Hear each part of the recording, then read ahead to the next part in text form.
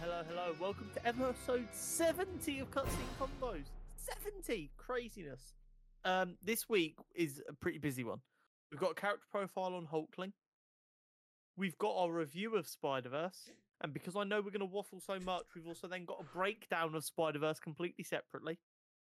I've also decided that going straight to streaming as quickly as we are now has killed the cinema. It's already happened. It's too late.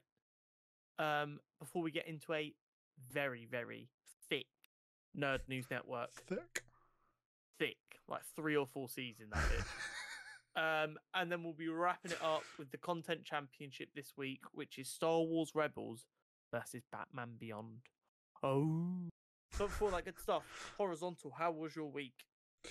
My week has been good. I once again, I feel like this is just the premise every week is like I don't really remember what's happened because I don't know where this week's gone. And I'm like, I can't even remember what, like I've done work. I know I've done work, but it's like, allegedly. I've definitely done some work. But yeah, I don't know where this week's gone. It feels like it's just disappeared. More so just, I guess, also been prepping because it's this weekend that I'm helping the girlfriend move. So. Oh, is that this weekend? Yeah. Ooh, how exciting. So, be driving a van around the country. So does that mean we're going to get a couple of weeks of you being unreachable again? And then you're going to be back to regularly scheduled gaming because you're not pining? I can't comment at this time because I don't want to be held. I'm going to send her a DM and get her to uninstall Farming Simulator from your PC. No. Yeah, and Destiny. I'm going to get her to put like a child lock on them, so the only game you can boot without anyone's permission is Valorant. I feel like that's quite backwards, and if anything, Valorant should be one I'm not allowed to boot. No. Valorant is definitely worse for my mental health than the other games. Though I don't know, Destiny's pretty bad at times. Yeah, no. You don't degen Valorant, though. That's the thing. I have degen Valorant, and it's not great. But yeah, I mean, other than gaming and some work, there's not much else been going on. Obviously, we've had great weather here at the moment, so yeah, no, the weather is good at the minute. It's craziness. Loving that. How's your week been? Not too bad. Work's just crazy busy, and it's trying to get ahead of stuff in a situation where sometimes it's not actually possible to get ahead of stuff. So it's more like just shuffling stuff around to give the impression of being ahead of stuff. Yeah, I get you. But it's not been too bad. Just a lot of stuff that I was like, that's not till much later this year is starting to creep up, and I'm like, well, you see, the thing is, that's rude. Yeah, 100%. That's exactly what it is. And like this week has just been an emotional roller coaster. So last Friday we had the highs of me seeing Spider-Verse and being dumbfounded for basically the entire weekend. Then I was streaming my hardcore Minecraft world on Monday and I died. In quite an embarrassing way, to be honest. Yeah, no, it was absolutely heartbreaking. So like that's like 20 plus hours of work just gone in an instant, which is why hardcore Minecraft is so brutal. Just get good. And then, honestly, and then last night I finally hit gold on Valorant, which I've been like peaks and valleys grinding. Yeah, no, it's like a microcosm of a human's entire existence, just crammed into a week. Yeah, so I don't know if I'm in a good mood or a bad mood at the minute, to be honest. I'm in a mood. Just think, you did time your hardcore death quite well for the new Minecraft update. That came in so clutch, it's unreal. The way I described it is season 1 of the hardcore series is a British series, 6 episodes, very short, leaves everyone wishing there was more to it. Season 2, 10,000 episodes. Everyone goes, this should have ended years ago, but it never ends. I look forward to that after episode 4, when we get to see you get, I don't know, blown up by a creeper. I'm going to be... I was crazy cautious this time. I'm going to be a whole new level of cautious. I'm just going to be like building fences wherever I go. Need a Oh, shield. I had a shield, Hori. I don't know. We can't get into this. I won't start you. I won't start you. But it is Pride Month. It is. Woo!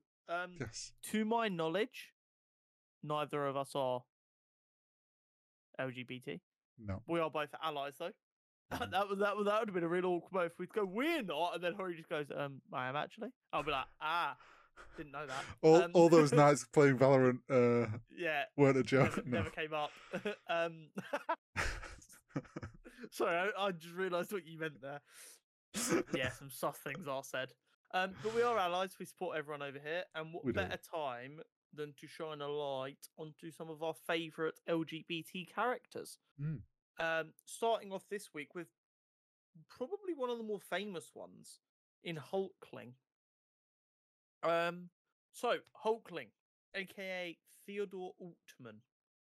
First appearance, Young Avengers #1, February 2005. So, in the grand scheme of the world, pretty young. Yeah. Which just shows how backwards a lot of the world still is. Yeah. So, during the Kree-Skrull War, Captain Marvel, not Captain Marvel as we know her, Captain Marvel, was kidnapped and held by the Skrull Emperor. During which time he had an affair with the Emperor's daughter, and they conceived a child.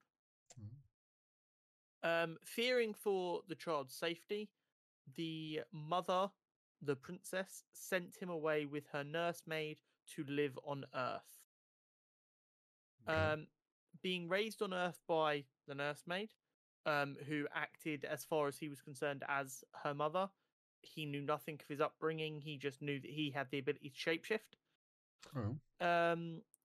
He used his abilities to try and fit in school because he could just try and literally blend in. Yep. His close friends knew about his abilities, and he did use it to occasionally live the high life and luxury by pretending to be incredibly wealth or famous people or superheroes or whatever. But then eventually one day, his friend wanted him to use his powers so they could sneak into the defunct Avengers mansion. But he decided that was crossing a line, and he broke off the friendship.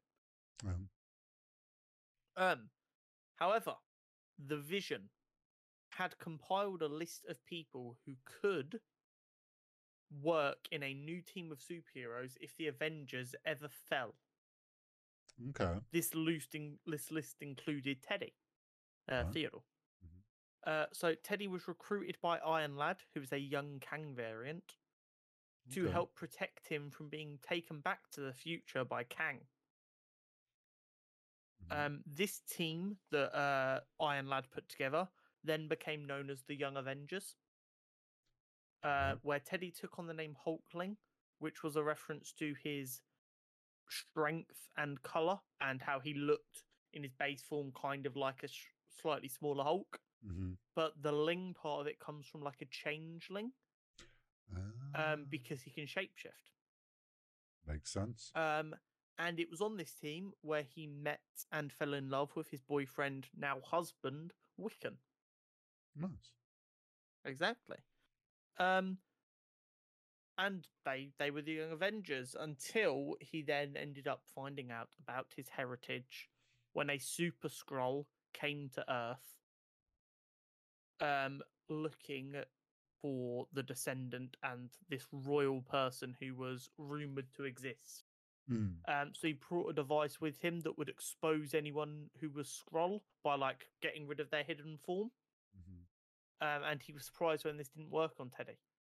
But of course, it exposed Teddy's mother as a Skrull. To which the Super Skrull killed her and kidnapped Teddy. The Skrulls were incredibly surprised to learn about Teddy's super strength, which allowed them to work out the rumors of his father being Captain Marvel were actually true. And essentially what happened was another mini war between the Kree and the Skrull over who he belonged to. Oh, okay. So essentially what was decided was that he'd spend 6 months with the Kree and 6 months with the Skrulls, and then he'd make his decision. Shared custody. Yeah. but then as at the end of that, he would make his ultimate allegiance. Right. Okay. But what actually happened was the Super Skrull took his place and pretended to be him so that he could continue to live on Earth as he wanted to. Sure. Teddy would go on to play large roles in both Civil War and Secret Invasion. In Civil War, he was a big part of Captain America's plan to free the prisoners from Prison 42, which, unless you've read the comics, no one will really understand that. And in Secret Invasion, he was a big part of trying to out the Skrulls, and he tried to use his royal bloodline to try and help the situation. Oh, okay. He has super strength, super stamina, super durable from his father, and he has shape-changing abilities from his mother, as well as being recognized as Skrull royalty. Very, very interesting character. Yeah. Hulkling is someone I'm hoping to see at some point. Yeah, I was just thinking in that. live action. I'll be honest, I never knew that much about him. I always assumed he was directly related to the Hulk, not a passing comment about him being green was made and he decided to take on the Hulk name from that. Yeah. But I think a Young Avengers team at some point will be really cool. So hopefully we get to see him on that. Wonder if there'll be any mention, maybe, of him, even in passing in the upcoming series. Potentially. Be pretty cool. Oh, very cool. So, what my thinking here is we will review the film and, like, in a broad strokes reveal to do our review and give our thoughts on it, and then we will get into the nitty-gritty individual things that blew our fucking mind and the millions of fan theories that have spread and what we've seen and everything in the breakdown. Are we trying to keep any of this spoiler free? No. Okay. Listeners, this is your spoiler warning. If you haven't seen Spider-Verse, you just get your life in order. For starters, why are you listening to us? Go to the cinema right now. Just pause the fucking episode. You have more important things to do. Yeah, like this can wait. But if you aren't able to go immediately, then skip past this. Otherwise, you will get a lot spoiled for you. Yeah. Review.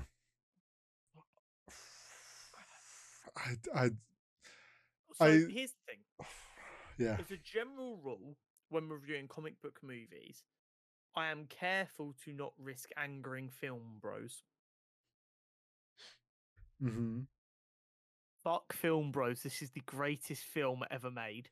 I don't give a fuck it's animated. I don't even want that to be like a bracket put on it. Like, oh, it's the best animated. No, it's the best film ever fucking made. Nothing has ever topped the experience of that. I can't think. There's nothing on top of like the top of my head that I'm like, nah, that was better.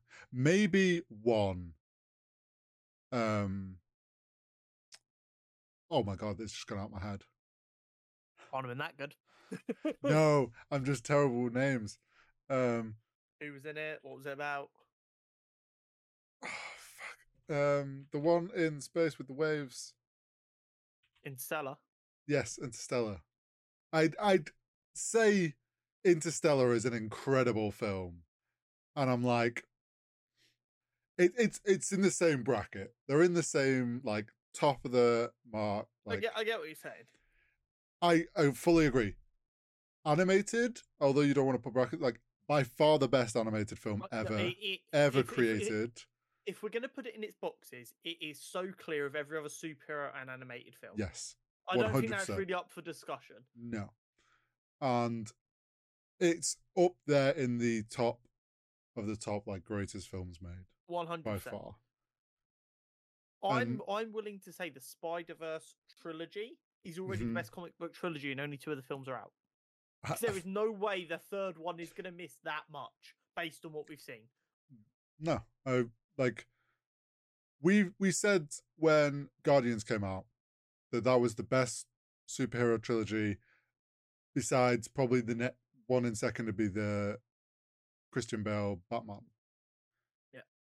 This just like there's two of them out, and like you say, only two out, and it's already jumped way past Guardians, Uh-huh. in my opinion. And it's like it's just not even close anymore. Like we thought Guardians was like, holy shit, this is a great trilogy. This is everything we want. And then just Spider Verse is like, oh yeah, by the way, here's our second one, and you're you're gonna want the third one immediately because it's just there's so many like it's so hard to know where to start with it because it was so incredible in so many different ways.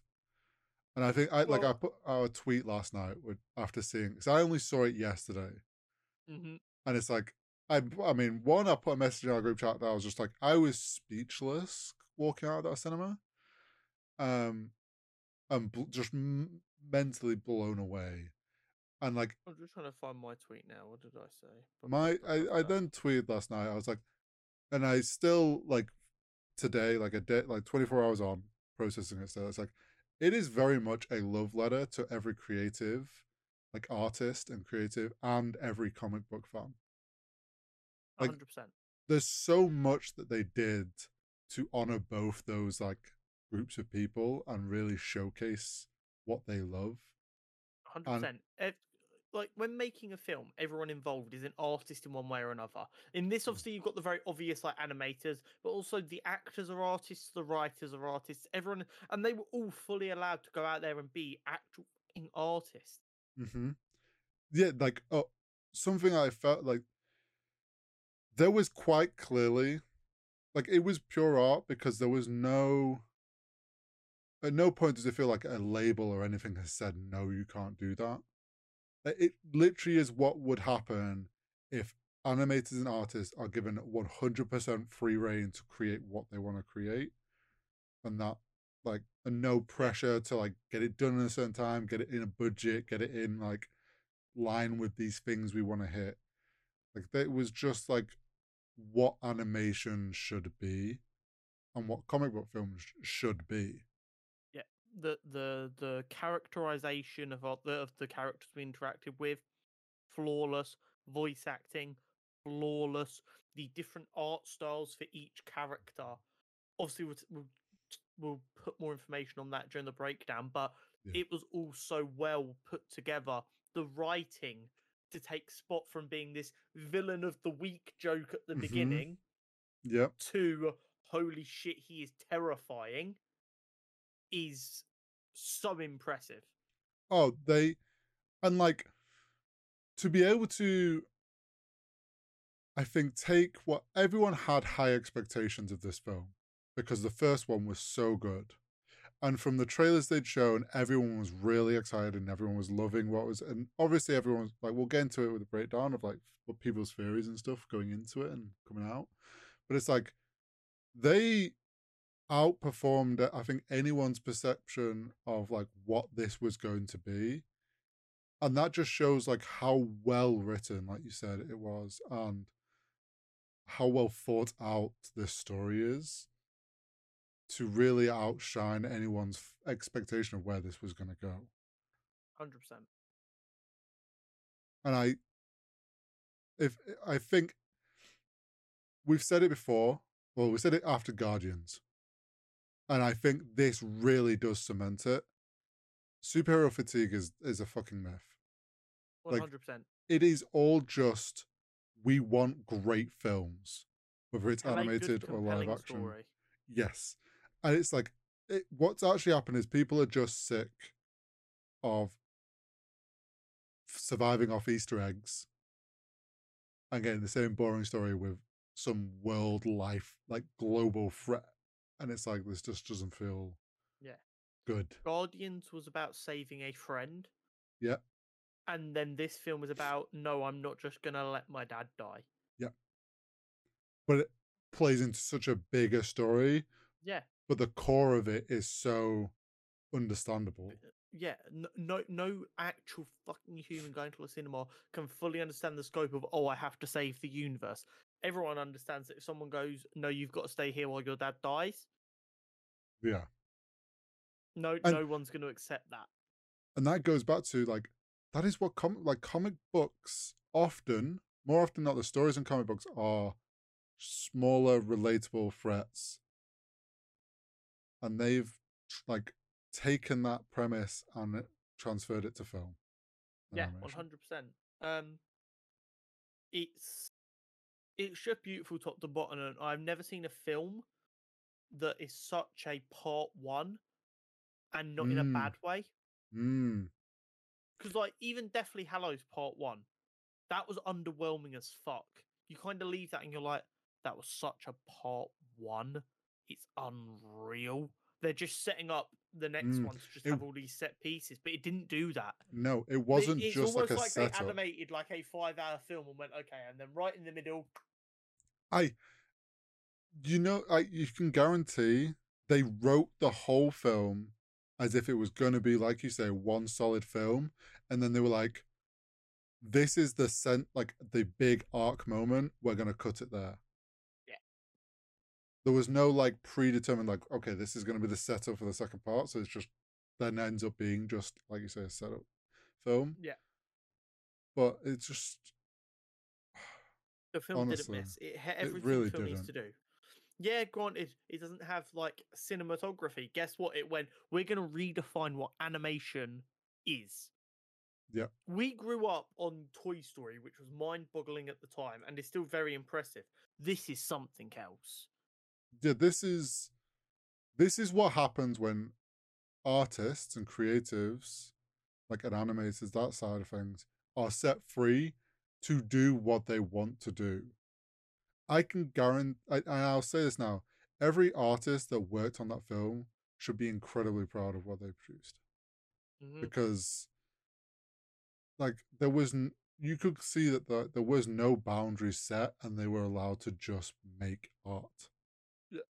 Without making it too breakdowny just yet, for instance, the animation of Spider Punk. They Yeah, said they spent 2 years just working out how they wanted to do that, like prototyping different ways of how they were going to do that before they landed on the final design. Like that is, yeah, it shows the dedication to getting it right. that's something else. Like, I'm sure we'll get into more in the breakdown, but the way that they were able to, although this is a Miles Morales story, all the characters we were introduced to didn't feel like just side characters. They were done in such a way and so well done that like they each got their moment and their time to shine in whether it was their art style or how they were presented, like the actors who played them. Like, and then it all got melded together. And I think that also shows like just the time and effort put into making sure that each of those characters did Yeah. feel valuable But in the I grand scheme think of things. I think I think another big part of it as well is a lot of the time when you talk about them great trilogies, a lot of the time people talk about the foreshadowing and the parallels Mm-hmm. and stuff. I Mm-hmm. mean, they were there. All of them were there. All of the foreshadowing, all of, and like even now, my TikTok feed all week has just been people pointing out new parallels or new bits of foreshadowing from the first film that Mm. at the time no one even noticed. Yep. That this just shows that this was always they were always hoping they could make this their trilogy they had in mind. They just needed the first one to get them going. Yep. And like although the animation in the first one was so phenomenal, this was all a lot crisper because they clearly had more money and more time to focus on it. It's almost like the first one was in Proof of like, concept. yeah, literally it was like a proof of concept of like, okay, we have this style we want to go for and these ideas with like how we want to do the animation that hasn't been done before. They did it. Everyone fucking loved it and was so impressed with the way that they did things. Like with it's mentioned many a times, but the fact that Miles was edited on twos or whatever, and then switched to ones later down because he got smoother Yeah. with his abilities. Things like that were all proof of concept of like an idea that they knew themselves would be really cool, but they don't know that the viewers are going to enjoy that. There are always going to be things that an artist enjoys Hmm. that the normal consumer won't even notice. And And you've got to find a way to hit that middle ground. yeah, and I think because the first one did so well, like you said, this one just felt like everything was dialed up to 11 from the first one.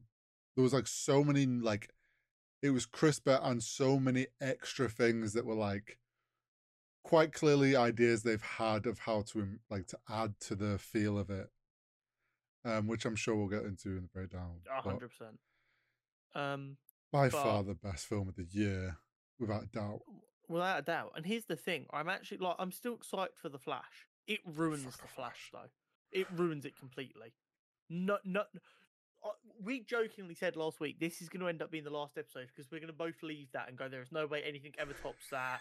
Cinema has peaked. Yeah, we'll be back in a year for part 2. Yeah. And honest to God, I was sat in the car after watching it with my girlfriend. I was like, we made this joke. It's not fucking far off. I was fully like, how do I ever go and watch something ever again and expect to enjoy it? What's harder as well, I think, is the current state of the MCU. It's like we've said throughout doing this podcast, DC and Sony have very low bars.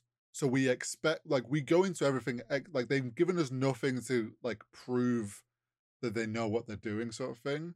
So it's like when a film from DC has been mediocre, kind of like Shazam, and I mean Black Adam as well, we've gone, oh yeah, that was kind of good from DC. They're not getting worse. Yeah. Whereas, like, Marvel, we've had the high, now they've dipped a bit, and then we've got over here, Spider-Verse is like, hey, by the way, this is what Spider-Man can be. And now we're going to go back to MCU and be like, bro, what are you doing? You had it. Where have you've just dropped it. Like, it's just raised the bar on all, like, animation and superhero films and just cinema. It's exactly what cinema should be. Yes. And if I don't think these people are fewer and fewer as each year passes. If there is still some idiot out there who goes, I'm not going to watch that, it's animated, it's for children. You are the child if you think you are too good for animated media. You are the child, not the child enjoying the animated media. You, because they were able to capture emotion that no actor can. Honestly, anyone that sits there still and goes, "Oh, don't watch it because it's animated," you know Grow what? up. Well, one, grow up, but you know what? Fine. It would be for me. It would be wasted on you, and you don't deserve to enjoy that. So you can sit in your corner and watch your Fast and Furious 10 Part 2, and yeah, we'll enjoy the good stuff. Right. Breakdown time. No, before we get into the breakdown, last part of the review. Who was your favourite character? I know you know who mine is.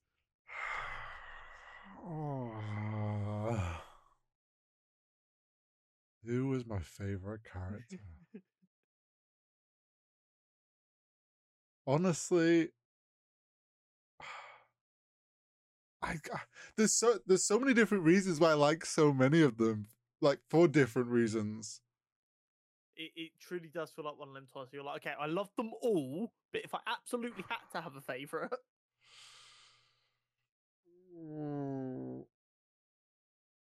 I'm gonna go Spider-Punk.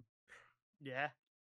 Yeah, I think purely because, like, his performance, like you say, I love them all, but like there's certain things that I loved multiple of from him. Like, I love the way they animated him, I love the style they went for, and I love the way his character was done and portrayed. So if you had to have a guess, who do you think my favourite character was?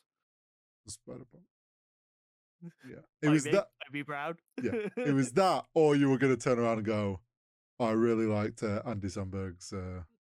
He was very good as Ben Reilly. But I mean, I'm not going to act like I am like actively an anarchist, but I peddle a few ideals. I'm not going to pretend I don't. I'm not a role model. I was briefly a runway model. I hate the AM. I hate the PM. Genuinely, when I want it as a tattoo. when he did that whole like the introduction to meeting him, and the hardest thing ever written. Honest, like, this is now us switching into breakdown. I'm just gonna, like, because we're gonna start 100%. when he did those like few bars, it in my brain was like, oh shit, in the like the typical way you are when like the I hate the PM drop gave Yeah, me the the amount same. of Americans who won't have got that. I got the same energy as Storms are going, fuck the police, fuck Boris. Yeah, fuck the That government and fuck yeah, Boris. Yeah, yeah, yeah. that 100%. vibe, I was just like, this is pure Yeah, British. inject it. Like So, this, for any oh American who might be listening, so I know a lot of Americans struggle to understand him anyway because he was putting on a proper Cockney accent, which yeah, was it really was. good.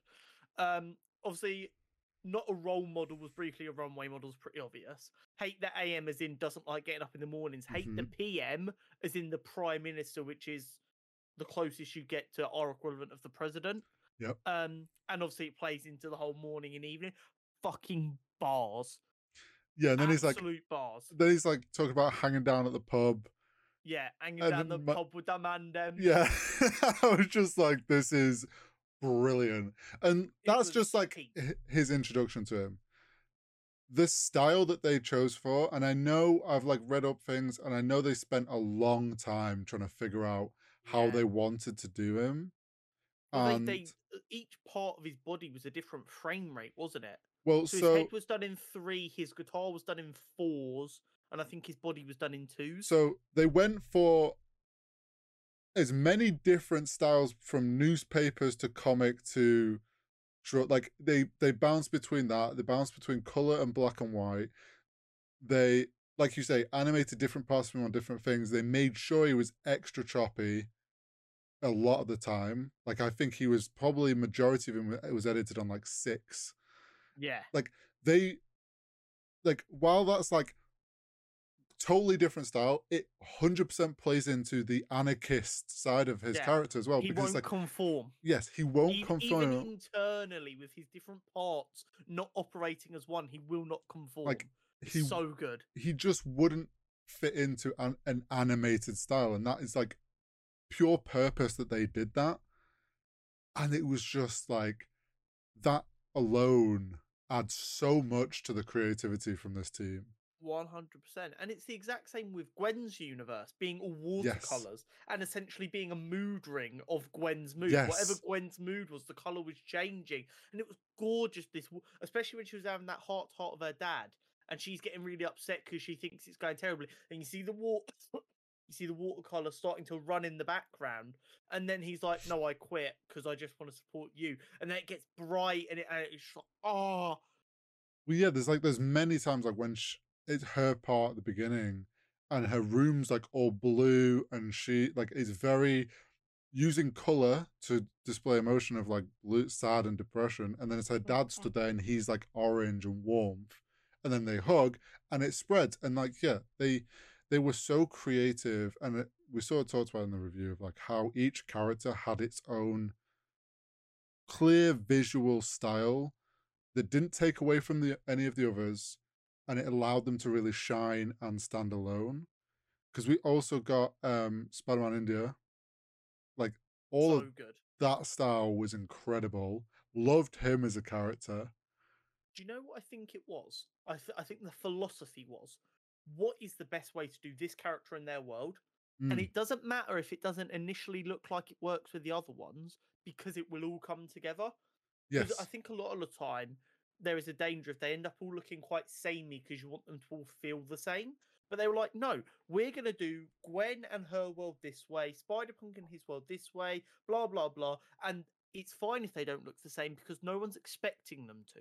No. And it And all just I know that I've seen a thing where I don't know if it was the directors or someone got interviewed, and they were saying that a lot, like for years, animation studios have unknowing, like not intentionally, but have been stuck in the same style and having to like stick into kind of guidelines of what an animated film is.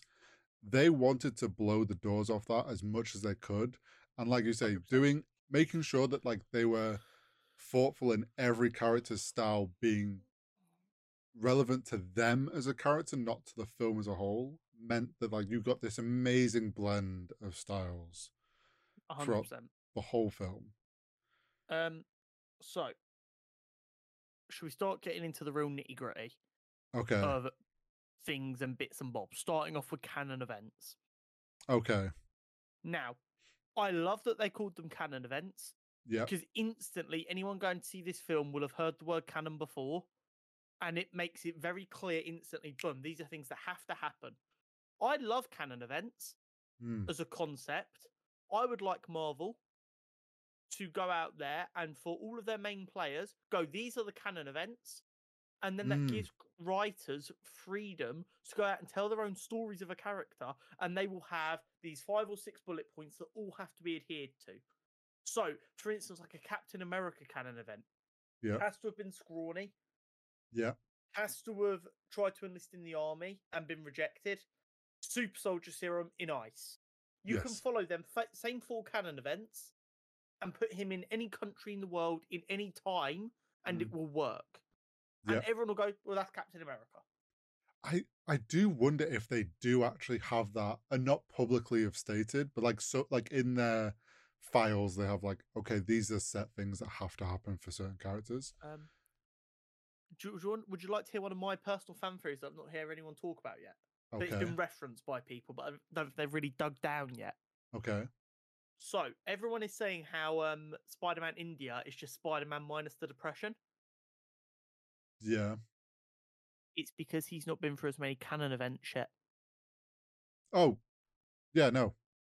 No, everyone seems to be glossing over that. They're just like, "Oh look, this is Spider-Man. If he wasn't depressed, it's like, yeah, he hasn't lost everyone yet. Well, he hasn't lost anyone yet.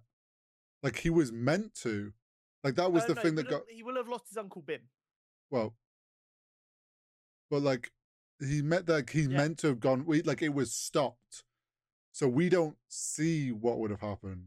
I also loved keeping on with Spider-Man India. Yeah. Some people have picked up on it, some didn't. Some thought it was just like him making his, but it's like the parallel of the joke between ATM machine and chai tea. Yeah. I fucking loved. It's like so good. It shows that all Spider-Men are so inherently similar. Well, yeah, they've all got the same sense of humor. That is what it showed. It's like all Spider-Man have this pun, like based sort of very cheesy humor of like sarcastic, and it's like the fact that he called it chai tea and then he's like lecturing about it, you just called it TT, and then it happens again later with someone saying chai tea and he's like, no. Yeah, it's Spot did it. He was like, oh, I love chai tea. It's so good. What else did we have? There was so much fan service. There was so much, but it was done in a really good way. It was done necessarily. Yes. I'd say the only bit of fan service that didn't serve an obvious purpose was Donald fucking Glover. So I just want to say I fucking called it, because it was like 2 weeks ago we were talking about a live action Miles Morales film, and you were like, oh, I hope that, and I said, well, when they do it, I just hope they still use Donald Glover as his uncle. And you know what? Even make him the fucking Prowler, because why not? Because he can be. And then there we are. As soon as it showed him as a Prowler, I was like, I was fucking right. Mate, it's so beautiful, because we've got to remember, these films don't exist without Donald Glover. No. Granted, he didn't write them, he didn't direct them, blah, blah. Without him just existing and doing the Community, 6 seasons in a movie, we literally wouldn't have this character. We wouldn't have these films. You know, it's his. It is one of the largest butterfly effects that is so easy to track. Yes. And him being and getting his moment is so good.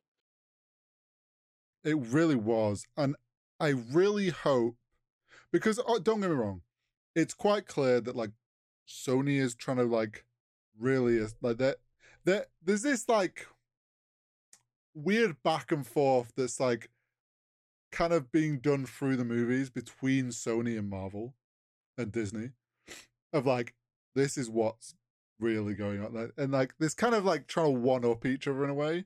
And I feel like them adding Donald Glover in, one is, like you say, paying homage to what he caused, like the spark that he caused to affect, and like the writers recognizing that. I also feel like it's them going, what are you going to do now, MCU? We just made him Prowler, so you're kind of going to have to make him Prowler. They're like trying to force their hand to use him.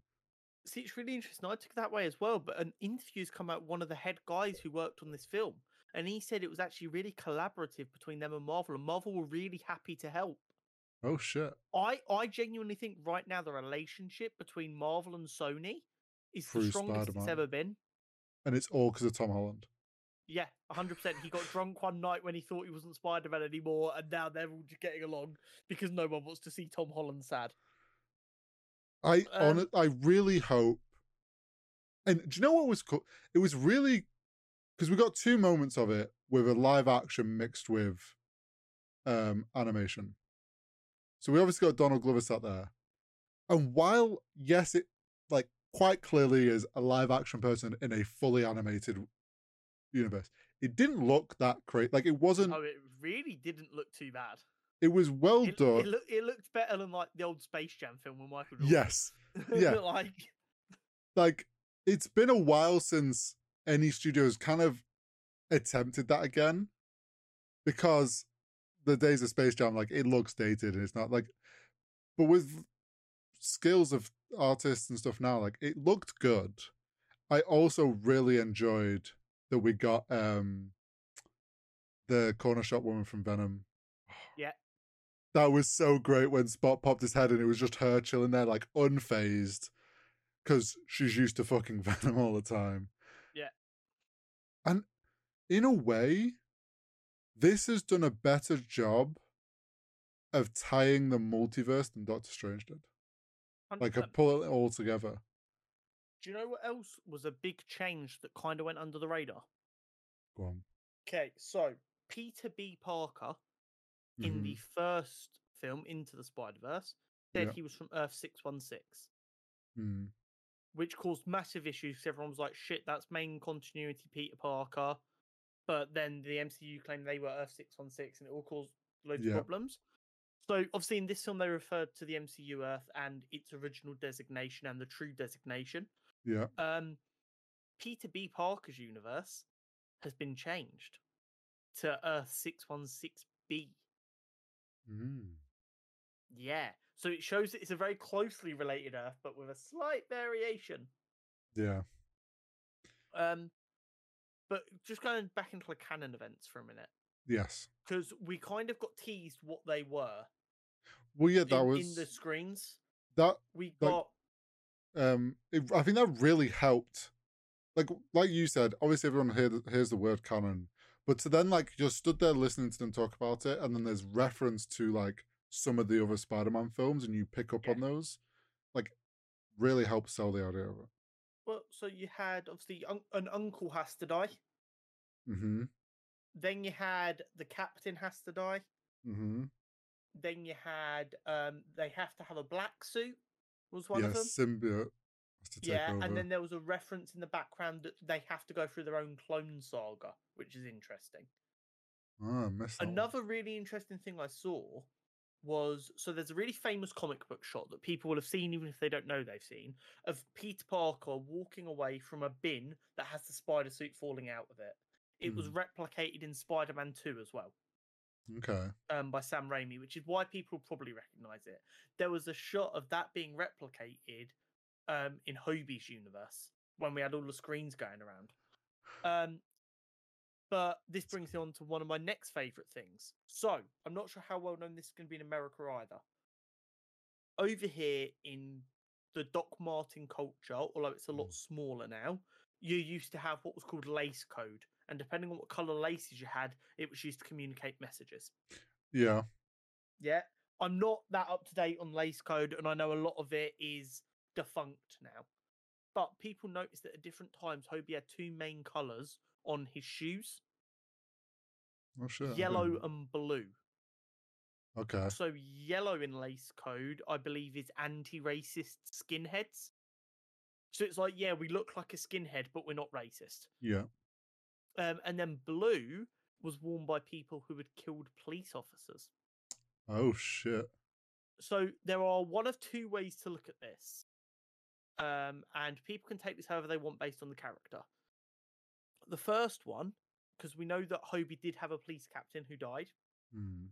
is that he feels responsible and he feels like he killed the police captain, so he wears blue. Yeah. Or you go the other way and you go, well, we know Hobie's killed people. So did he kill a police officer who was a dirty cop in this big corrupt world? Maybe. You can take it either way. You could even take potentially as he killed his police captain deliberately. His Yeah. police captain ended up being a snake and he had to kill him. But it was really interesting. And Yeah, I like hadn't picked up on that. this film is going to have stuff found out about it for years to come. I mean, Oh. we didn't know the meaning of the bagel. So back to the bagel. I 100% believe, and I could be wrong, and maybe I'll be proven wrong. Like maybe someone will come out and say, no, this was the plan all along. That bagel was an artist's just funny joke when they were drawing that frame. There was just like, oh, like the storyboard is like, oh, he grabs a bagel and he just throws it at one of us, and so we can have a funny little, like, that's a very artist thing to do when you're storyboarding, is just like come up with some funny little moment. Everyone latched onto that fucking bagel so hard. I feel like they were like, we have to make this into something now. Like this, the artist in them was like, we have to make this bigger than just a bagel. I get what you're saying. What I will say, shout out Straw Hat Goofy, big TikTok movie guy. When the first film came out 5 years ago, he did a TikTok on his favorite little bits from the film. And the guy getting hit in the face with the bagel and the word bagel popping up was one of the bits he called out. And he did a TikTok after watching this guy and seeing that be so important and that being one of my favorite bits of the first film is like so surreal. I honestly do think like it came from pure just like fans latching onto, like, because so many people latched on, because then they went even further with, like, obviously there's the whole that was the thing that was Spot, the scientist and all that. There was also because Everywhere All at Once, the film that's like multiversal or whatever, has That like had the a bagel in the yeah, corner, has a didn't it? bagel as like their way of like all of it being linked, and it's them jokingly apparently making a reference to Spider-Verse. There's a billboard, I can't remember which city it was in. And it's something like, it's like a play on, it's like a picture of a bagel on a billboard, and it's a play on the title of Everything Everywhere at Once, but I can't remember how it was worded. Basically them going, we saw your bagel in your film, here's another reference to it in ours. And I'm loving that like the artists adding those little things in. But Spot the other was crazy thing is we find out in this film that the spider was from Earth 42. Yes. And then people have gone back through the first film, and the number 42 is fucking everywhere. Like everywhere. There's a scene from up top where Miles has fallen over when he's swinging, and something's fallen off a building, and the numbers 40 and 2 are like surrounding him. It's just an attention to detail that is so beautiful. That's the big thing. Like the artists have been given the time to do the attention to detail. And so keeping on like that idea of attention to detail, something that I love that they, and I mentioned in the review of like how they stepped it up to like 11 this time with the style, like making it feel like a comic book. We got the stacking of the comics when it changed character, and it was done in a, if you looked at it, they were stacked in chronological order of how we met the characters in the first film, as well as this one. Then you got the things that I loved, which was like, when something, as it would be in a comic, a new power is mentioned, or a term or slang that they know as writers wouldn't be, they'd put it in a little box of what it means. So there's like one bit where it's like, he's got hammer force, and then a little box popped up in the corner, which has, for the general viewer, doesn't add anything to the film or the like what was good, because it's literally on there for a split second. But it's like, if you saw it, I saw someone had got a screen grab of it, and it was like, hammer force is a power that is like an unlimited space to pull any sort of weapon out of at any moment's notice. And it's like, it's up there for a split second, but it's like those little details made it feel like a comic. that they're in comic books. Like Yeah. in the Spider-Man comics I've got, Yeah. if they make a reference to something that's happened in the past, it'll go, "Oh, if you want to know more about this, this is the issue you need." And like, so obviously, I as a comic book reader, I see them and I'm like, "That's really cool." Yeah. Jen has never seen anything like that before, so when I explain what they pop up for, she's like, "Oh, that's really Yeah. clever." It's like the attention to detail on that is pure fan service and pure artist service of like, Yeah. we want to do this cool idea. We know the comic book fans will understand it. No one else will care. They're up there for like split seconds at a time. Like, no, some people won't even really notice or pay enough attention, but like, we want to do that, so they did it. And it's like, Yeah. there was so many small details like that that just added to really showed that like they are comic book like this is ultimately built for comic book fans. 100%. Would you like to know my favorite dumb thing? Go on. So we see the Spider-Man T-Rex. Yes. So when he shoots his web, we get the iconic T-whip. thwip. Yeah, it says Yeah, but it's T-whip. got the little hyphen. It's like, That's there's but I literally laughed in the cinema just at that, and it was on the screen for maybe 3 frames. But I was like, that is genius. that's back to each version of Spider-Man that we got shown, even for a moment, had something unique. With the T-Rex, there was also like it's jumping to later in the movie, but when Miles reveals at the end to his mom, and he does the whip whip, but it's like with question marks, Yeah. like small things like that. Oh, something that like you talked about the T-Rex Spider-Man, the fucking Lego universe. It was there Okay, for a one sec. So, moment. have you seen about this? Sorry. No. So, do you remember a while back I sent you the 14-year-old who done the Yes. entire trailer animated Yes. in Yes. Lego? Yes. That's the guy who animated the Lego scene in the film. It was that 14-year-old. Fuck off. No, he did. He animated that entire segment in the Lego universe for them. Yes. Oh, what? Yes. So that Oh, insanely that's just blowing talented my fucking mind. 14-year-old that broke the internet of his all Lego trailer that everyone was like, this kid is going places. Bitch has already been places. What's even better is they got fucking what's he called to do the voice of they Yeah. took the voice of Bugle J.K. Man. Simmons. Yes. It's from Yeah. one of the original Spider-Man film. Yeah. They just took those things. But it's like when he popped his head in and it was like I was like, holy shit, it's Lego World. This is amazing. And then he shows up when the Spider parked car. Yeah. He stood on the little part on the handrail of it, and I'm just like, It's phenomenal from start to finish. This film filled me with so much joy in so many ways, so consistently. What are some of the other? And we're gonna forget stuff anyway. I'm well aware of this. Oh, the huge things. Okay, so yes, I know the big reveal was that Miles was in the wrong Earth. yes. I spoiled that for myself because as he's about to get sent on the screen, it says Earth 42. So if you're paying attention, yeah, sorry, not paying attention, if you're really fucking watching, yeah. you can see that he's being sent to the wrong Earth.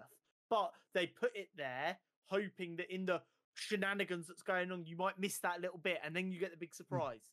So building on that, I did miss that it was on the screen, even though like obviously some people wouldn't really grasp the whole like his spider's from a different Earth, like Yeah. as it's being revealed, like it's not the average viewer might not be able to grasp that so quickly. Obviously, I know we definitely understood it. It didn't like click in my head as he was getting sent home. The way that the artists fucking bamboozled everyone visually, or like played this like weird dance with us, where it's like at no point do they like the styles are close, but they're quite clearly different of the different worlds. Like the color palette is close because they chose the time of like nighttime in his original work. Like the way that they did things like that, they timed things with Scarlet Spider getting sent back by Gwen, sent away, and then it's like then they cut to him climbing in the window. So you're like, oh well, he's just like timed that perfectly. They were so smart with how it was cut together and put that sequence to Yeah, fool the viewer into not having enough time to like second guess if they're in the same world. yeah. But it was And then also it's the like, foreshadowing well, yeah, because the coat he put on in the wrong universe, which obviously that universe is Miles' coat, was mm, in Prowler colors, not Spider-Man colors like his coat was. yes. And his room was laid out different. Like there was a lot more like records and like music, like Yeah, it was like small details like that, yeah, where things were different, but not drastically different that the viewer's like, hang on, he's in the wrong place, till the big reveal where his mum's like, what's Spider-Man? And then yeah, even then you're like, oh, maybe she just doesn't watch the news. yeah. Or she's like, It's and then it's like, hang on, no. And then you like the it's uncle reveal, and you're like, oh yeah, wait. Oh well, Miles has the moment of, holy shit, I'm in the wrong world. yeah. And it, Okay, so there's some even bigger bits here that need to be going over. okay. So we find out that this Spider-Verse, this spider that bit Miles Mm-hmm. is from another universe, and that universe now doesn't have a Spider-Man. Yes. When we see the Spot talking about taking that spider, we Mm. see Miles with cornrows, Yep. which I think fairly everyone has kind of assumed now that that means Miles was going to be the Spider-Man in that universe. Yes. Um, and then when they interact in Into and Miles meets Spider-Man, when Miles gets his first spider sense, it's in the Prowler colors, Oh. and then it fades into blue and red as him and Spider-Man kind of like lock eyes Mm. to show, and everyone's now going, "Oh, that shows that his fate was changing." Yeah. Are you ready for the next crazy fucking bit? There we go. So, if we assume that him and Miles from Earth 42's destinies have essentially swapped now, Mm. because our Miles was supposed to be the Prowler, their Miles was supposed to be Spider Man. Mm-hmm. When we're at the end of the film, he's strapped to the bag. The light shining on Earth 42's Miles' face is red and blue, like Spider Man. Mm. The visual storytelling is something I've never even in. Don't get me wrong, I know this is used by a lot of live action film directors. Mm-hmm. I've always struggled to see it and understand it while watching it. This animation style makes it so much easier. And I don't think it does it in like a dumbing it down way. I just think the style makes it so much easier to notice these things. Mm-hmm. But the thing that's really blowing my mind here is, and this was something I didn't notice, when Miles meets Peter B. Parker in the cemetery and shocks him, he Yeah. takes him back. He takes him back and he ties him to a punching bag. Mm-hmm. And the first lesson he teaches him is first lesson: always watch the hands, don't watch the mouth. And then the ropes drop, and the film or Miles part of the film ends with him talking to Miles, and then you see him gearing up Yeah. the electricity on his chains, and it's He's just everything is coming full circle, and I fucking love it. yeah. There's so many things that are paying off from the first film into this one. Yeah, and it's not in a callbacky way; it is in a No. full circle way. Yeah, like it in a well written story way. Like it's all thought out and clearly thought out. And And well, the best bit is the team we've got to go save Miles for the third film. We've got all of the OGs from the first yeah, film, and we're adding in Hobie and Previtt. It's gonna be so. I need Noir and Hobie. I just give me 3 hours of them two interacting. That's all I want. that honestly. So like bouncing around all over the place. That's another thing with like with Hobie throughout the film, he's just grabbing like random pieces of electrical stuff, and you throughout the film you're just like, oh, he's just being He's anarchist an and annoying. anarchist. He's Yeah, causing trouble. he's just fucking about to just be irritating, and throughout the whole, so you don't really think anything of it, and then obviously at the end, like when Miles go, like he's boom, I'm going home. And then he just chucks off his fingers like, right, guys, I quit, and he just disappears. You're like, oh well, that's him done. He's going back to his anarchist ways. Which I fucking love that they didn't, because the idea of him being a team is contradictory to what he is, but they didn't like, they could have quite easily just left him there like as part of that team, and then everyone would have been like, well, it's a bit weird that he's, but like they made sure to be like, no, look, we realize he is not meant to be part of a team like that. Yeah. And then he like leaves a present for Gwen, and it's like a hand built fucking watch, which shows that even he's fucking as intelligent as a Peter Parker should be. Would you like to hear a rogue shout for what we might see in Beyond? Okay, We ready. might see a Prowler variant. We might. Because the original Prowler is Hobie Brown. So, in original continuity, before Miles was a thing and Aaron Davis became the Prowler, the Prowler was Hobie. And then the Hobie who became Spider-Punk is obviously from a different universe. Yeah. Yeah? Well, we've already seen... I will not be surprised if we get a reference to that. Quite possibly. I mean, we've already had like Donald Glover as Prowler, so it makes sense. Which is why people really love the reference of Hobie Guy, and I caught that on myself talking about the Prowler. Yes. Yeah. I like that, yeah.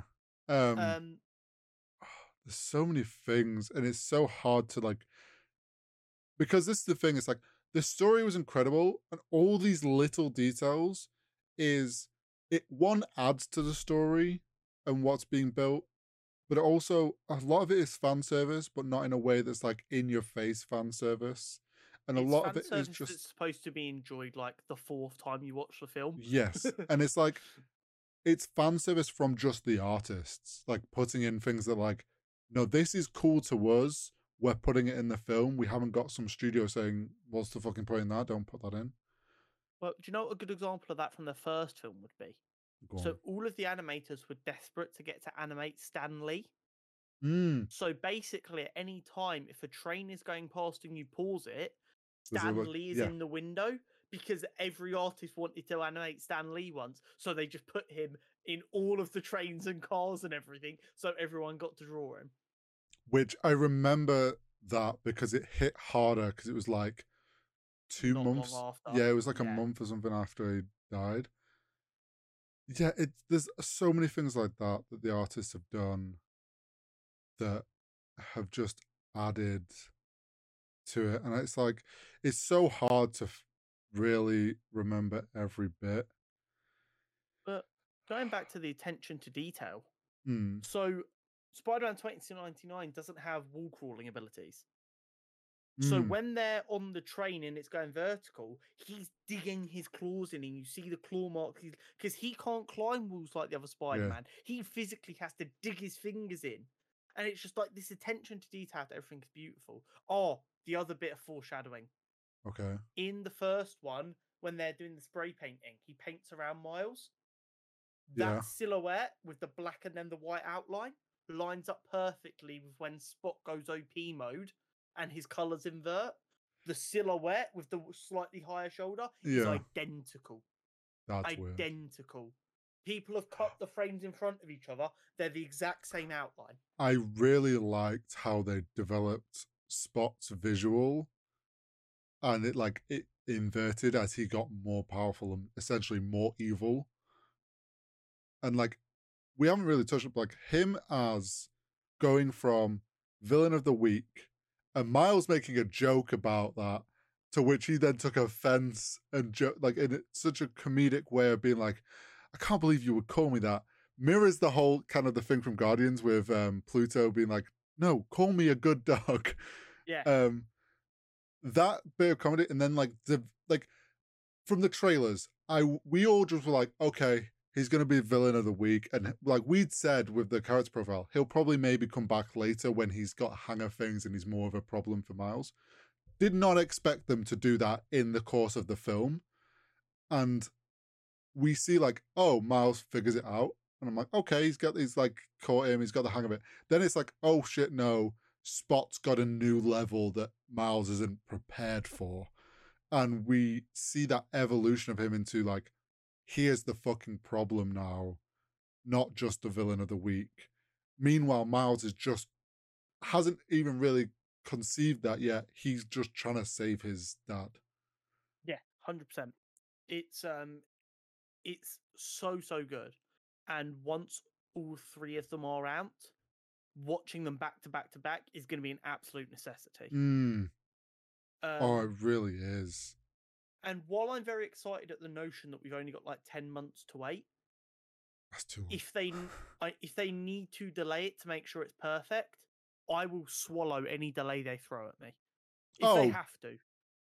Yeah, I don't think they will. If they can actually pull this off and have it ready for March 2024, my God. So here's my fear on how they are managing that. Like we said at the beginning, like earlier on, where it feels like they just wrote it all and then cut it to make, and that's why it feels so good as like a part one.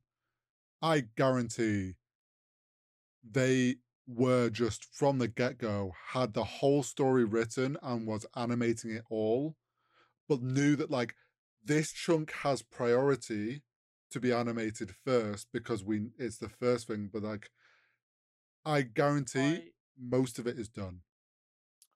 My only concern with that is Haley Seinfeld has said she's not done any voice acting for the next film yet. And she was doing voice acting for this film for 4 years of its development. I mean, yeah, but voice acting in the grand scheme, like voice acting versus animation, voice acting takes far less time. No, I get what you're saying, but my point is she was doing sessions for voice acting for 4 of the 5 years this film was being made. And she's not even started on the next one yet. Now, don't get me wrong, she could absolutely just be lying through her fucking teeth. Yeah, probably. Most likely. But I won't necessarily be surprised if there's a couple of months of a delay. Possibly. Just so they can make sure it's all good to go. On the whole, like 4 of the 5 years it was spent making it. Do you want to know a fun fact about the Always spider? So the chase scene where they're all chasing Miles, with all those spider people. That sequence took 4 years to complete. Just that one sequence of the film. Worth every second. 100%. And imagine being the artist that worked on just that one sequence for 4 years, though. Yeah. Like, must have been rewarding, though. Oh, yeah. The sense of accomplishment must have been crazy. Obviously, I imagine a lot of hands touched that sequence. But it's like, it's wild that just one sequence of the film took 4 years to complete and shows how much 100%. time and effort was put into this film and the animation. Because like, if this was any other studio or whatever, they would have been like, oh no, this whole thing needs to be done. Like, there would have been a lot more crunch time on things. Like, they wouldn't have been given the freedom to spend 4 years on one sequence, sort of thing. The second one can't come soon enough. Sorry, the second part is what I'm thinking. The finale. Yeah. So we haven't talked on it yet, but the premise that there was no post-credit scene. Now, our whole podcast is kind of named off the whim of that idea, and we love discussing what we think the post-credit scenes are or whatnot. I am so fucking grateful they didn't feel pressured into having a post-credit scene. Yeah. Because, let's be real, it has become kind of the template of every superhero film now. The audience expects film. Well, every film is spread into other films now. Is like this idea of post-credit scenes. And almost to a point where it's like, you're doing it wrong if you've not got them. Like, people are disappointed if there isn't a post-credit scene. I can't imagine that anyone is disappointed that this didn't have one, because the way that ended on the reveal and the moment that it like cut and that was it, a post-credit scene would have completely ruined that. And I'm so glad that they understood that and believed in it enough that like, we don't need a post-credit scene purely for the sake of maybe not upsetting people. They did have a post-credit scene ready, but they decided to cut it Oh, okay. So originally there was going to be a scene in the film where Spot goes into a criminal's bar and Right. essentially gets bullied for being shit. And then the post-credit scene was going to be him going back to that bar and just murking people, Yeah. That would have been which would cool. have been good, but It leaving it where they left it was absolutely the right decision. Just give us that in the next one. Just in the Yeah. film. Um yeah, no, I think I'm so glad that they chose not to do one. There's so many things. I'm sure we've missed. We've probably missed so much, but I think we've covered a lot of the big stuff here. Um to cover like how well this has done in cinema. Oh, it's craziness, isn't it? So the last thing I saw was like how much it done on the Monday. So it's Wednesdays we're recording this Yeah. week. So this is probably even higher now. But as of Monday, it earned over 221 million. Yeah. It had the best opening day Mm. of 2023. Which is no surprise. Yeah. The only it had the second best opening weekend behind Guardians of the Galaxy. But still, an animated film would never normally hope to touch them numbers, which just No. shows how crazy it was. It's almost earned more money already than the first film did in its entire run. I want them to continue this world. If it makes sense, yes. Yeah. Like, There are rumors of a Spider-Woman spin-off with Gwen. well, yeah, this is what I'm thinking. It's like, in a way, I'd be more than okay with spin-off films. Like, imagine we could have a Spider-Punk film. Just a one-off, like pure, like in the streets of London dealing with British carnage.